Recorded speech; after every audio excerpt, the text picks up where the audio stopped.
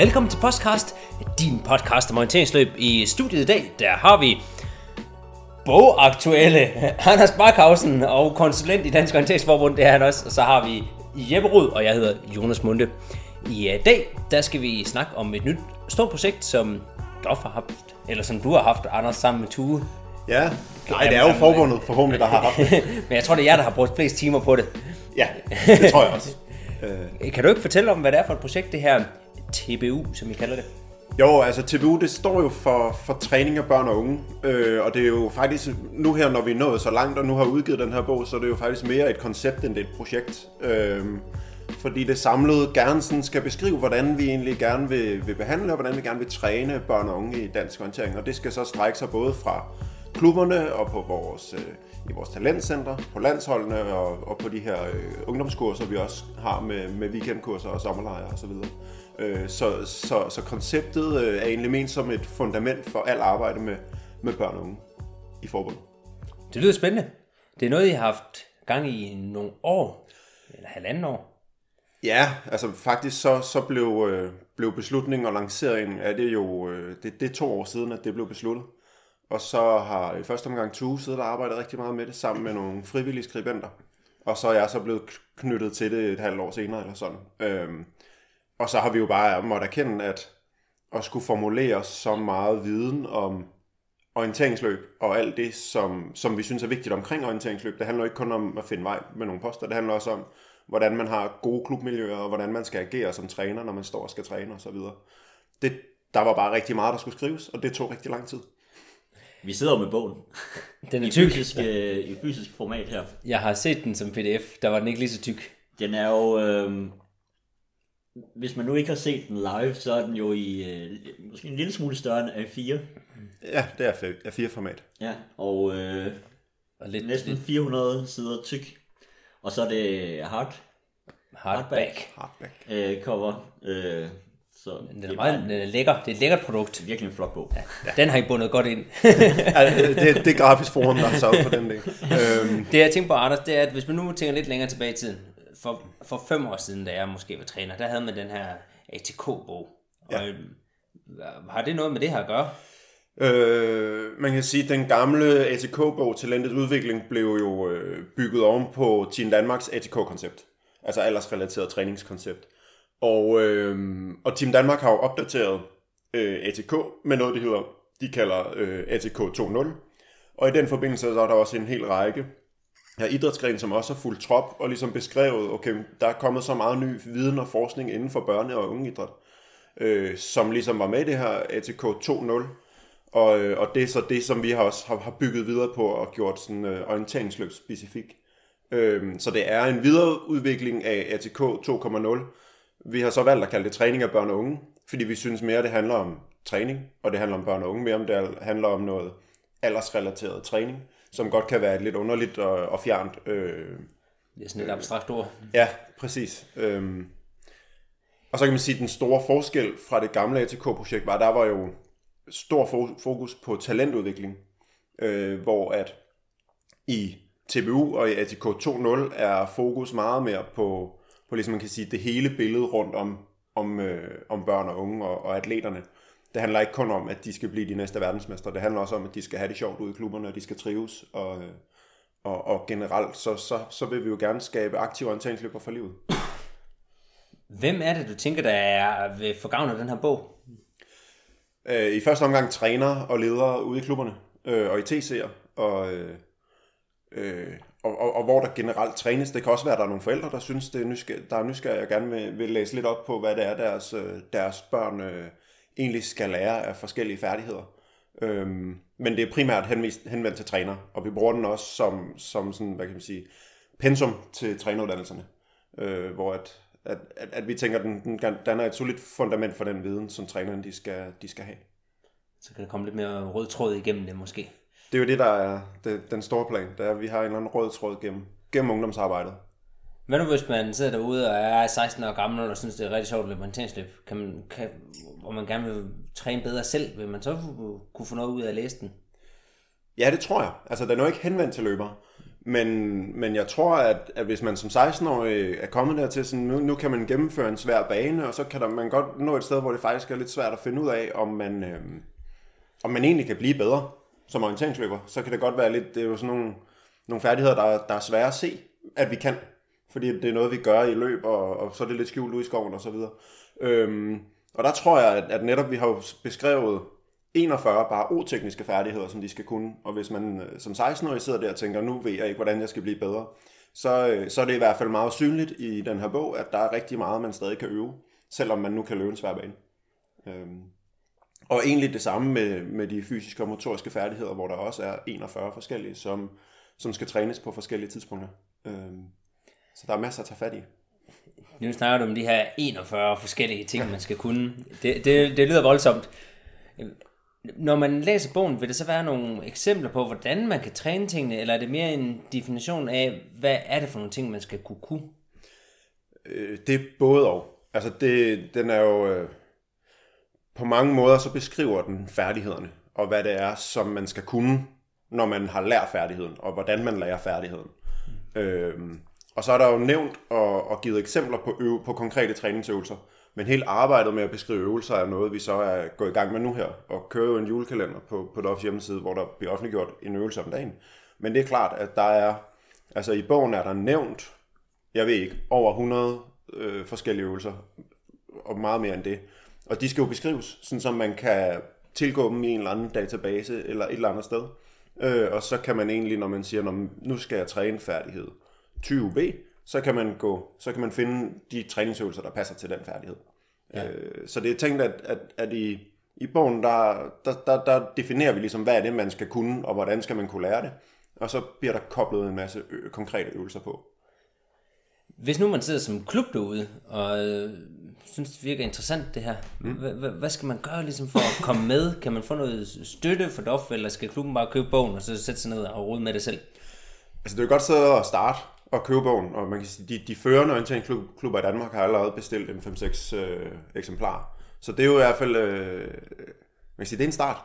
Og så kører vi jo de her, vi havde et spørgeskema ude i sommers, hvor der var rigtig mange klubber, der faktisk var tilbage, de godt kunne tænke sig at udvikle deres børne- og ungdomsarbejde i en eller anden grad. Og der var, jeg tror det var 28, der svarede positivt tilbage, det ville de gerne. Og der er blevet lavet en plan, og der bliver nu her, de her dage, så bliver der holdt de første møder med en repræsentant fra forbundet, og sådan den første pulje af de her klubber, hvor man prøver at komme nærmere, om forbundet kan bidrage med noget konsulentstøtte, eller noget hjælp på anden vis. Alt efter, hvad klubberne selvfølgelig gerne vil udvikle. Og sidder man som klub og ikke lige har fået svaret på det her spørgeskema, eller sådan noget, så er det jo ikke for sent. Så kan man altid bare skrive og sige, det lyder spændende, det vil vi da gerne prøve. Og se, om ikke vi kan kigge lidt kritisk på vores børne- og ungdomsarbejde, og så udvikle. Nu har vi jo lige de her 28 klubber, som på en eller anden måde står lidt forrest i køen, eftersom de har svaret. Men man skal ikke holde sig tilbage for at kontakte os, så tager vi en snak om det. Det lyder som en god mulighed i hvert fald. Nu har du brugt 1,5 år på at interessere dig for talentudvikling inden for dansk orienteringsløb.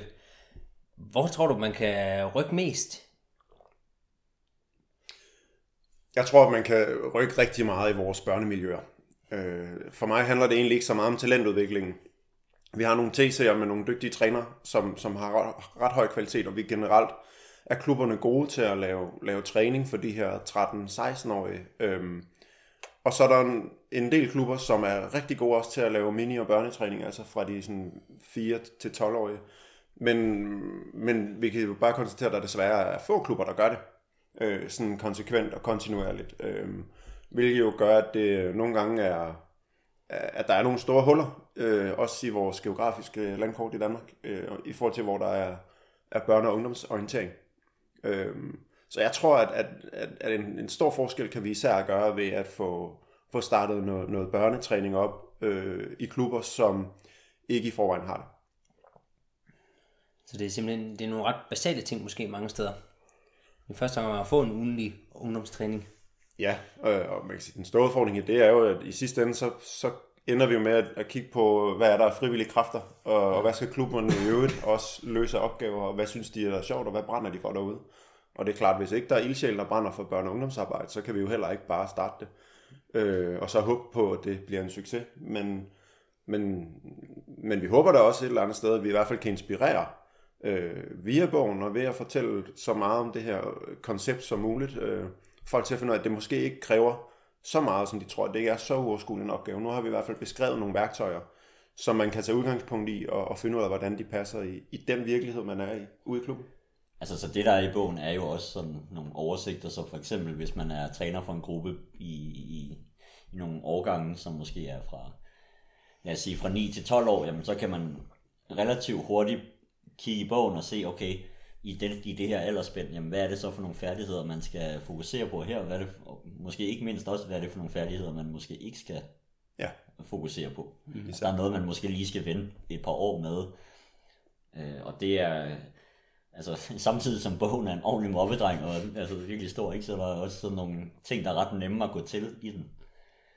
Det er i hvert fald håbet. Nu må vi jo se, når den kommer ud og lever. Men vi synes, det er nemt at gå til. Men vi har også siddet og kloget os på det her 1,5 år. Så.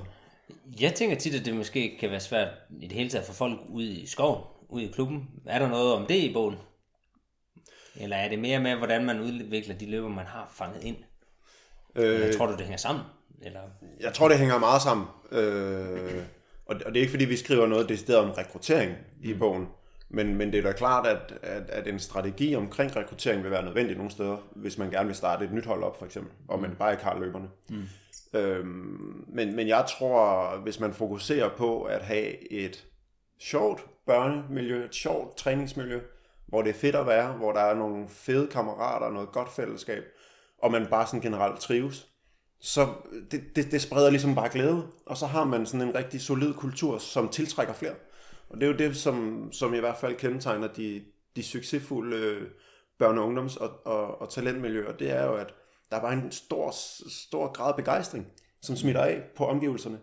Og der tror jeg, man i hvert fald skal starte, det er at sørge for, at det, man tilbyder børn og unge uge efter uge, det er et trygt og sjovt miljø med en masse fællesskab og ballade. Og jeg tror, hvis man har det på plads, så kan man altid bygge videre derfra, men det er ligesom fundamentet for overhovedet, at børnene, de gider komme. Og sådan er det jo også for voksne. Altså det. Og det kan de jo flest nok genkende til, at de kan måske ikke huske tilbage på nogle miljøer, de selv har været i. Og det er jo ofte miljøet i sig selv, man tænker tilbage på. Ja. Altså, og som det er fastholdende. Ja. Det er klart, at træningen skal også være interessant og udviklende. Og især unge i dag, det betyder rigtig meget for dem, at når de går til sport, så dels er det et frirum fra telefon og lektier og alt muligt, men det er faktisk også vigtigt for dem, at de mærker, at de bliver bedre, at de udvikler nogle færdigheder, som de ikke ellers ville kunne besidde. Det er et nyt studie fra Center for Ungdomsstudier, der viser, at jeg tror, det er den 3. største grund til, at unge går til idræt overhovedet. Det er, at de gerne vil blive bedre. Så selvfølgelig, så træning skal også fylde noget. Man skal ikke kun drikke saftevand og lave fangeleje. Man skal også huske at have det her udviklende element med. Ja, men jeg tror helt sikkert, altså hvis man kan koble fællesskabet og det med at lære børn og unge og løbe orienteringsløb på en sjov måde, så er man fandme godt på vej. Så er man godt langt. Ja. Det er også det, jeg kan huske fra det, jeg oplevede, jeg har haft med ungdomstræning, at da man var lille, så det man godt ville, det var jo, at det var sjovt at komme afsted. Ja. Og så som jeg ligesom blev en ældre, eller så begyndte det at blive sjovt at komme til TC, fordi det var svært, og man blev udfordret. Der sker sådan en udvikling i det. Og når man så kommer op i starten af sine seniorår, så skal det jo sådan virkelig være svært, for man synes, det er sjovt. Ja. Og nu, jeg synes, det er sjovt at komme ud i pan til træning, fordi at der er et godt fællesskab. Men jeg synes måske ikke, at O-teknikken er så sjovt ud længere. Men der er det igen fællesskabet, der redder mig der. Men så synes jeg, det er sjovt at rejse 1000 km løb et eller andet, hvor det bare er helt anderledes. Men så er der også nogle andre oplevelser, man søger i det, ikke? Og så har man ligesom sporten med i oplevelsen. Men jeg tror, i forhold til det her med netop, at så er det orienteringsteknisk måske ikke så udfordrende, når man bliver voksen og sådan.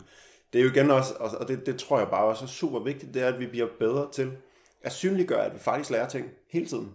At vi bliver bedre. Og det er jo virkelig, virkelig svært, hvis at du løber rundt alene ude på en bane, og så skal du selv evaluere med, om jeg er nu blevet bedre i dag, eller er jeg ikke, så vil man ofte sige, nej, det er jeg nok ikke. Men det her med at gøre det synligt, hvad er det, vi træner, og hvorfor træner vi det? Og hvordan måler vi det? Altså, hvordan gør vi det synligt for løberne, at de så er blevet bedre? Det er jo sådan, det er jo faktisk det, som skiller sådan den rigtig gode træner fra at man har lavet en god træningsøvelse, og så til at den sådan virker. Det er den der formidling af, hvad er det så, vi lærer, og gør det tydeligt. Er det, nu når man går til karate, så får man ligesom et bælte af, efter hvor god man er. Er der sådan et gradueringssystem i det her koncept også, med at nu er man en blå løber, eller en rød løber? Eller... Nej, vi har snakket om vi skulle have det. Men indtil videre har vi ikke lige kunne finde måden, hvor det sådan, fungerer rigtig godt. Altså svenskerne har lavet sådan nogle mærker, hvor man kan få elmærket, eller mormærket, eller jeg ved sgu ikke helt andet, ikke? Og det er spider-inspireret. Ja, og det er nok også super fint, også fordi man så også, altså så har børnene noget at stræbe efter, som ikke bare er at løbe den der 3 km bane rundt i skoven, når der er stævne i weekenden, men faktisk at mærkerne, de går på nogle specifikke færdigheder, som de skal træne i den alder. Og så kan du være god til kompaskurs, eller du kan være, det er så måske ikke så meget børn, der skal bruge kompas, men det er med, at man kan være god til nogle specifikke ting, som man måske også får fremhævet nogle af dem, som ikke nødvendigvis løber hurtigt rundt på en 3 km bane på stierne, men det kan være, at de er rigtig dygtige til noget andet, som man så får fremhævet gennem et eller andet belønningssystem, om det skal være mærker, eller hvordan, men vi har snakket om det, og vi er ikke lige kommet videre i sådan, men det er super spændende tankegang. Ja, men det er jo også svært at konkretisere orienteringsløb. Hvornår er du god nok til kompaskursen, til du kan få et mærke? Ja. Jamen, enten så bliver det sådan meget teknisk inden for nogle gradetal, man skal ramme, eller også... Det er jo sådan lidt en fornemmelse. Man kan også lade det op til træneren også at vurdere. Altså, og sådan nogle mærker behøver jo ikke at gå op til man er 20 år. Jeg kunne nok være rimelig motiveret af at få nogle mærker, eller 30 år. Men altså måske op til man er, jeg ved ikke, 16, og så kan man få nogle mærker. Vi har snakket lidt om det.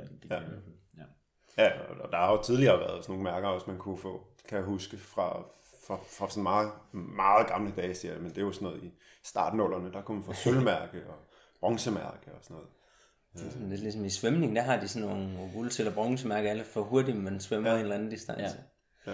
Vi har jo beskrevet i bogen nogle forskellige sådan, hvad kan man sige, testsystemer, hvor man ligesom gennemfører en række øvelser, som er designet på en speciel, eller ikke en speciel, men på en måde, sådan, så man kan evaluere løberne sådan nogenlunde på forskellige færdigheder, hvis de har været det her system igennem.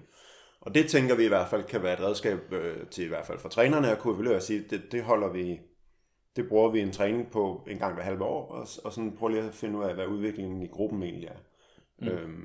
Og hvordan man så håndterer det i forhold til formidling over for løber og sådan noget, det skal jo differentieres lidt fra hold til hold.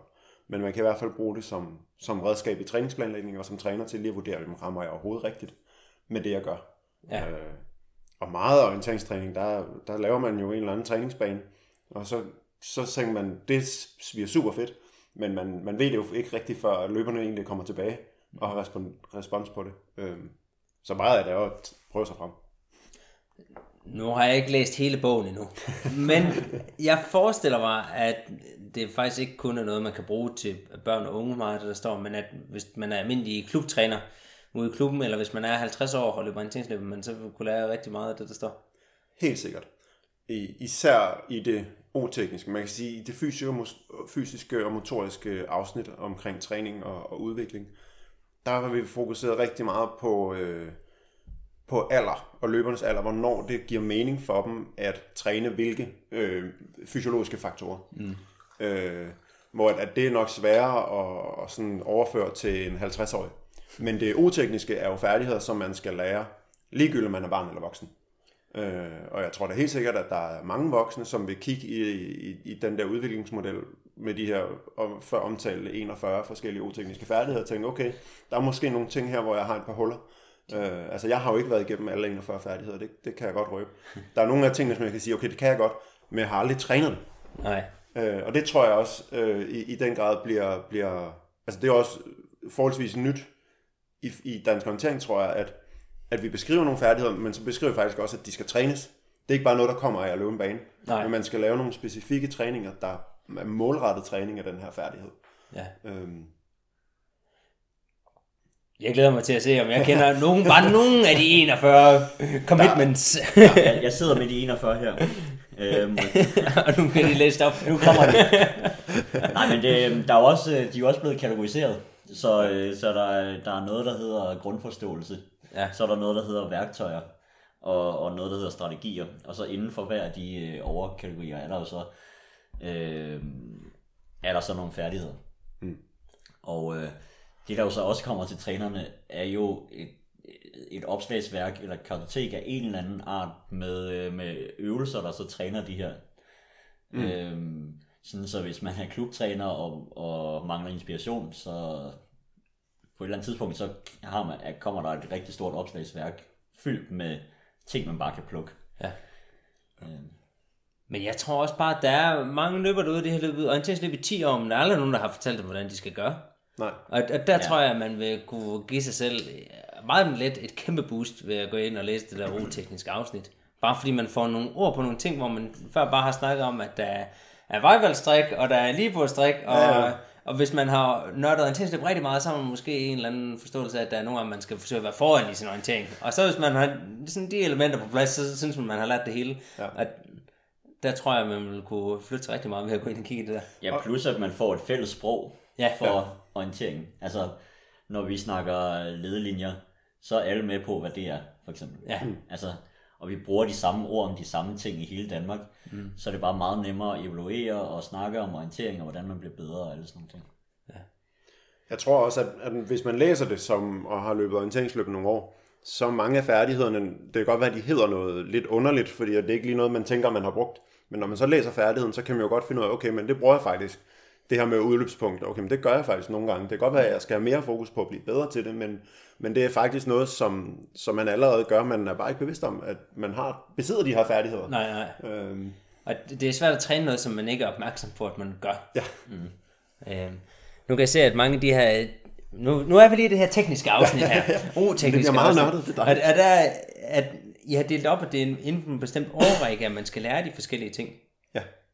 For eksempel, så kan I kan tage et punkt her, der hedder basis kompasbrug. Det må man lære fra, man er 10,5 år, og så skal man være færdig med det, når man er 15,5. Det er sådan meget specifikt lige der. Hvem har bestemt, hvornår de her forskellige ting skal læres? Hvordan finder man ud af det? Ja, hvordan finder man ud af det? Det er jo, man kan sige, noget af det er baseret på hjernens udvikling og på børns kognition i forskellige alder. Meget af de her mange forståelsesfærdighederne handler meget om kognitiv udvikling. Og så er det jo lidt også at kigge på, hvad er det for nogle færdigheder, der bliver stillet krav på i konkurrencesystemet, og så vil vi gerne være lidt på forkant med det, sådan så at løberne egentlig lærer færdigheder, inden de for eksempel skal løbe en mellemsvær bane til en konkurrence, så vil vi egentlig gerne have, at de kan løbe en mellemsvær bane 1 til 1,5 år før det. Ja. Og så har vi sådan prøvet at skyde lidt ind, men det er jo igen ikke en eksakt videnskab, det er en model, og børn udvikler sig også i sådan forskellige tempi og på forskellige måder. Men det er måske også bare en måde at beskrive på, at der er nogle ting, man skal lære før andre. Ja. Altså der er nogle færdigheder, der bygger på noget, man har lært tidligere. Ja. Så det er ikke fordi, at hvis jeg er blevet 15 år og ikke har lært mit basale kompas, så er jeg lost case. Nej, men så er der i hvert fald noget at fange op på. Det er helt sikkert, at og det, der er vigtigt i den utekniske udvikling, er, at man skal ligesom starte fra en ende af. Man kan ikke springe færdigheder over, selvom man måske ikke lige synes, man har brug for dem. Men det kommer til at bide sig selv i halen senere. Ja. Men det, man også vil se i kapitlet, er jo, at inden man er junior, så er man faktisk stort set i gang med samtlige færdigheder. Og det er måske jeg tror, hos mange så er det at skubbe det til tidligere, end man måske er vant til ude til træning, at vi forventer lidt, at okay, man går i gang med at træne nogle af de her ting, måske lidt tidligere, end ellers. Ja, på nær så kompasset jo, som lige var eksemplet før. Det har vi jo så sagt, de behøver faktisk ikke at lære noget om kompas, før de er de her 11 år. Fordi det igen, så for mange, der bliver kompasset lidt en krykke, hvis de lærer det for tidligt. Så er der en del af de her grundforståelsesfærdigheder omkring at læse kortet og kunne retvende kortet ved at se på nogle genstande ude i terrænet og på kortet. Det lærer de simpelthen ikke, hvis de får kompasser for hurtigt. Så vi mener ikke, de har brug for overhovedet at få kompasser før de 11. hvilket jeg tænker i hvert fald nogle steder vil være nyt. Hvor, når der kommer børn til træning, så stikker vi dem med kompas i hånden med det samme. Ja, men jeg tror, det er en kæmpe hjælp til børnene, at de lærer at forstå kortet uden det der kompas. I hvert fald i Danmark, fordi der er så mange retninger, man kan følge ud i skoven. Ja, men overalt. Altså. Ja. Noget, jeg synes, jeg godt kan lide ved den her... Vi sidder stadig på den samme side. Vi snakker om den O-tekniske udviklingsmodel. Det er delt op i 3 grupper her. En, der hedder grundforståelse. Det er primært en forståelse af, hvordan kortet fungerer, og hvordan den her omsætning af terræn til kort. Og så er der en kategori, der hedder værktøjer. Ja. Hvor der er alle de sådan... Det er for eksempel det med at bruge kompasset, eller... og forstå, hvordan man kan lave et postindløb, og måske også planlægge sit strik. Og så er der en nede i bunden, der hedder strategier. Og den synes jeg tit, den bliver overset lidt. Og det er der, hvor O-teknik det flyder ind i sådan det lidt mentale billede. At tit så tænker man O-teknik som, at det er bare at forstå, hvordan et kort fungerer, og så ellers forstå, hvordan man tager et godt vejvalg. Ja, men og så det er jo netop en strategi. Ja. Det der med vejvalgstagning. Så er det et dårligt eksempel. Men det med, at alle... Der er mange orienteringsløbere, når de er 15 år, så kan de godt finde ud af at bruge en ledelinje, og de kan godt finde ud af at bruge sit kompas, og de ved godt, hvad en udløbsretning er. Men det, der bliver svært i orienteringsløb, det er, når man skal gøre det på det rigtige tidspunkt. Og der kommer vi ned i de her strategier med, hvordan får man det hele til at gå op i en højere enhed. Lige præcis. Og det synes jeg måske, at det der er ikke så meget fokus på tit ude i den almindelige befolkning. Det er sådan noget, der ligger inde på landsholdene, at man tænker over det. Og det tror jeg måske, det kommer mere til udtryk her. Ja. Det er i hvert fald beskrevet i bogen. Altså, Men der tror jeg, der er nogen, der kan flytte sig rigtig meget, fordi jeg tænker, at der er rigtig mange orienteringsløbere, der kan mange grundlæggende værktøjer, men de kan ikke finde ud af at bruge dem, når de skal. Nej. Og det er der, jeg sagde, jeg bommer. Det er, når jeg ikke bruger de ting, som jeg godt ved, hvordan jeg skal gøre på det rigtige tidspunkt. Ja. Så det. Men nu er det plukket ud i sit helt eget punkt. Det har sin egen farve også. Det er den røde farve. Så kan man gå hjem og læse om de røde. På side hvad? Side 129. Nu har den for meget omtalt den side. Vi bladrer en side frem. Ja. Det var det O-tekniske. Hvad er det ellers for nogle kapitler, der er der i? Jamen, der er også, som vi har omtalt, noget om fysisk og motorisk træning og udvikling. Så har vi sådan et overblikskapitel, det er det første, som man ligesom bliver præsenteret for. Det giver, der er sådan også mange af de sådan lidt mere sådan grundprincipper og præmisser for arbejdet med børn og unge, som er beskrevet her. Og noget om hvordan vi ser forskellige veje for børn og unge. De kan sådan motivere sig forskellige ting. Og det er især kapitel 2, der handler om motivation. Så er der kapitel om sportspsykologisk udvikling og træning, som også jo ikke er særlig udbredt, især eller overhovedet ude i klubmiljøet. Det er det her med sportspsykologisk træning, hvor vi har fået Christoffer Henriksen, der er en rigtig dygtig sportspsykolog, til at skrive og definere faktisk også nogle færdigheder, man kan træne i forbindelse med den almene klubtræning. Og det tror jeg er nyt, det der med, at man skal til at tænke over, hvordan man også får nogle sportspsykologiske færdigheder med ind i sin træning. Og det er vi også spændt på at se, hvordan reelt kommer til at fungere i praksis. Fordi det er jo igen, vi har nogle gode eksempler, men mange af dem er fra landsholdsniveau. Så det der med, hvordan får man det indarbejdet i en børnetræning. Og der kan man så sige, at de første mange færdigheder, de skal lære i den sportspsykologiske udvikling, det handler faktisk om, hvordan de lærer. Altså det er sådan nogle, det vi kalder læringsfærdigheder. Hvor at man arbejder med, at børnene skal være motiveret for at lære noget, og de skal kunne reflektere og sætte ord på, have et sprog om det, de skal, om orienteringsløb og de færdigheder, de skal træne der. Så det er sådan nogle færdigheder, der ligger i det. Så er der kapitel om træningsplanlægning, og hvordan man får det hele til at gå op i forhold til en årsplan, og hvordan planlægger man, hvilke færdigheder man træner hvornår. Så er der et kapitel om det at være træner, og det at have et godt træningsmiljø. Hvordan man skal stå og formidle den træning, man skal til at sætte i gang, og hvordan at man kan arbejde for eksempel med værdier i sit træningsmiljø. Og så det sidste kapitel, det er mere også henvendt til klubledere og alle mulige andre. Det er sådan noget om organisering og prioritering af opgaver i klubben, som jo også er sådan et sjovt kapitel at skrive, fordi at vi har jo beskrevet en eller anden model, hvor vi siger, at det er de her ting, der er vigtige.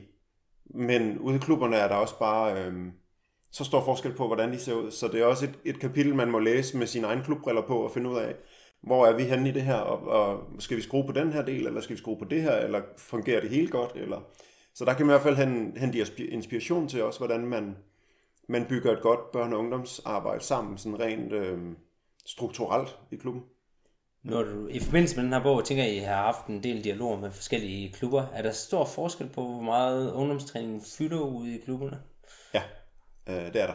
Ja. Der er jo nogle klubber, som har rigtig store ungdomsafdelinger, hvor det er den klart højst prioriterede aktivitet, de har i deres arbejde, og de har mange trænere og mange hold, og så er der jo klubber, hvor at børne- og ungearbejdet er ikke eksisterende.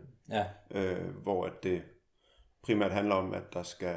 At man, altså der er nogle andre aktiviteter, som simpelthen er prioriteret, hvilket er fair nok. Det er også, hvis ikke der er nogen børn og unge at lave aktiviteter for, så skal man jo ikke prioritere det. Nej. Det er jo sådan, det man brænder for, og det som klubberne brænder for, det er sgu i sidste ende det, der er vigtigt, at de laver derude. Men der er kæmpe stor forskel på børn og unge arbejdet i klubberne. Det må vi bare sige. Du sagde i starten, at den her bog, det er, at der var kommet meget ny viden siden det første ATK-forløb eller koncept. Er der kommet sådan nogle paradigmeskifter, eller kan der komme nogle eksempler på ting, der er nye, som man tænker på en anden måde nu, end man gjorde for 5-10 år siden? Det sportspsykologiske, at det er blevet taget med ind som en del af træning for børn og unge, er helt sikkert et paradigmeskifte. Ja. Og sportspsykologi generelt bliver jo brugt mere og mere i dag, end det har været tidligere. Så det er helt sikkert et paradigmeskifte. Så er der det her med, at man mere kigger på trivsel og på hele miljøet omkring, hvor i det gamle ATK fra Team Danmarks side handler det rigtig meget om atleten. Og det, som atleten skulle træne. Hvor at i dag, der kigger man mere helhedsbilledet på det, sådan som man kigger også på tingene rundt om atleten. Ja. Og finder ud af, hvordan at man skal skrue de ting sammen. Og nok også egentlig meget med inspiration fra Christoffer Henriksen. Ja. Og hans arbejde med miljøer rundt omkring i Norden. Som jo så også har skrevet et kapitel i den her bog. Christoffer, der er sportspsykolog og har været tilknyttet det danske landshold i orienteringsløb. Og han har skrevet en bog, der hedder... Talentudviklingsmiljø i verdensklasse. Ja, som handler om de her miljøer i forskellige steder, hvor han ser på, at de områder, der avler mange gode atleter, der er et eller andet med de miljøer. Ja. Og han har skrevet... Nu finder Jeppe en bog her. Nu bliver det næsten virkelig nørdet jo afsnittet det her. Han har skrevet en bog, der hedder Præster under pres, som er noget, landsholdene har brugt enormt meget, mens han arbejdede med os. Nu er han med sejlads, og ikke med orientering længere. De bytter lidt rundt, de der Team Danmark psykologer. Og vi håber jo egentlig også i forhold til det her med, hvad der er nyt, og sådan,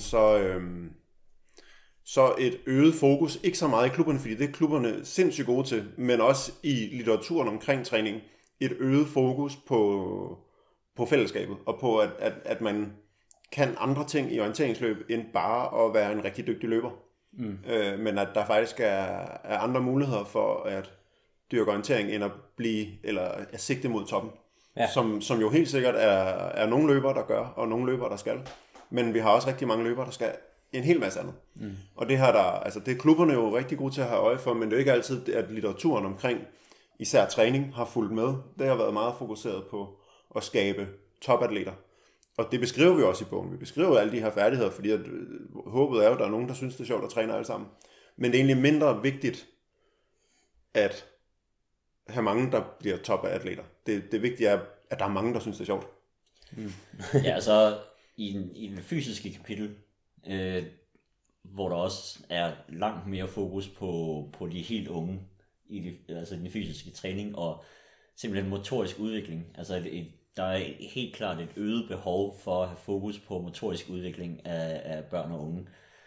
Altså, og for at snakke sådan lidt samfund. Nu siger du motorisk udvikling, hvad skal man... Der er en forskel på fra nu, og nu sidder vi og lyder lidt gamle måske, men altså fra nu og så fra 20-30 år siden, hvor at børn legede ude, fra de var små, i ret stor grad, og faktisk fik en helt naturlig, god motorisk grunduddannelse. Simpelthen med bare klatre i træer og spille bold og spille bold og whatever.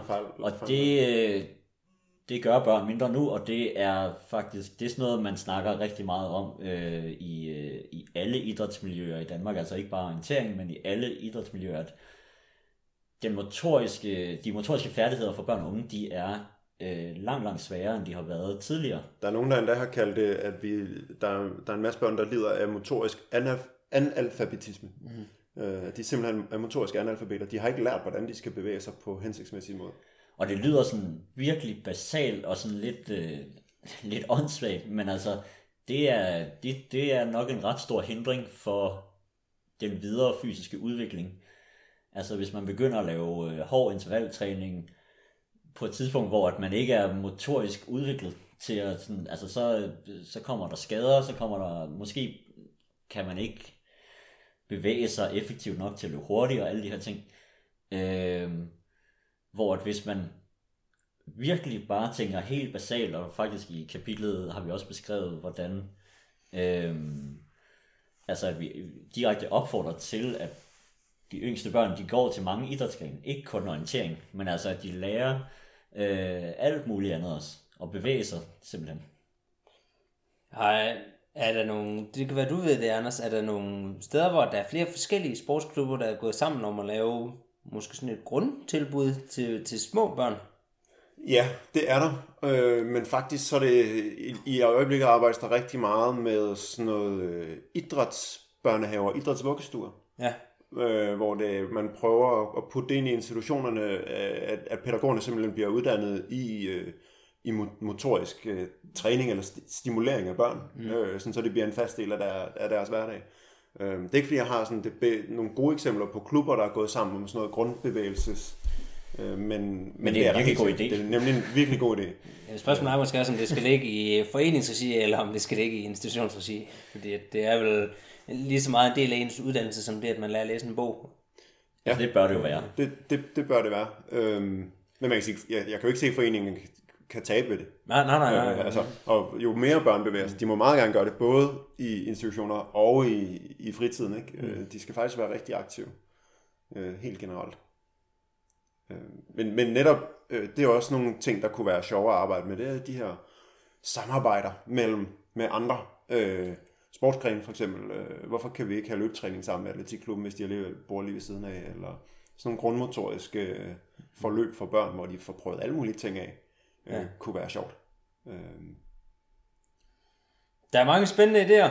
Anders, jeg lovede dig, at det her afsnit ikke skulle blive alt for langt, og vi snakker. Det er ved at blive langt nu, men det kan være, at vi skal prøve at runde af. Ja. Hvis du skal summere ned til 3 fede ting, man kan læse i bogen. Tror du kan det?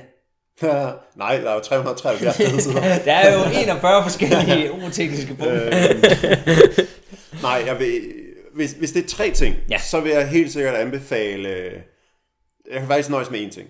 Fordi at læs det kapitel om sportspsykologi, sportspsykologisk udvikling og træning.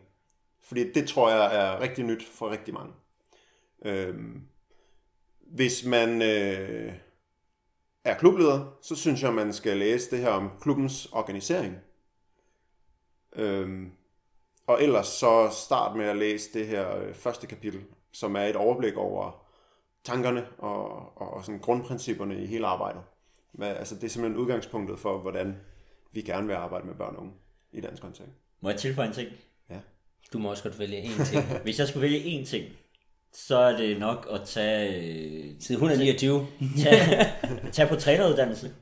Det er også en god idé. Altså fordi de træneruddannelserne er nytænkt af Anders og af Tue. Og det er virkelig med basis i den her bog.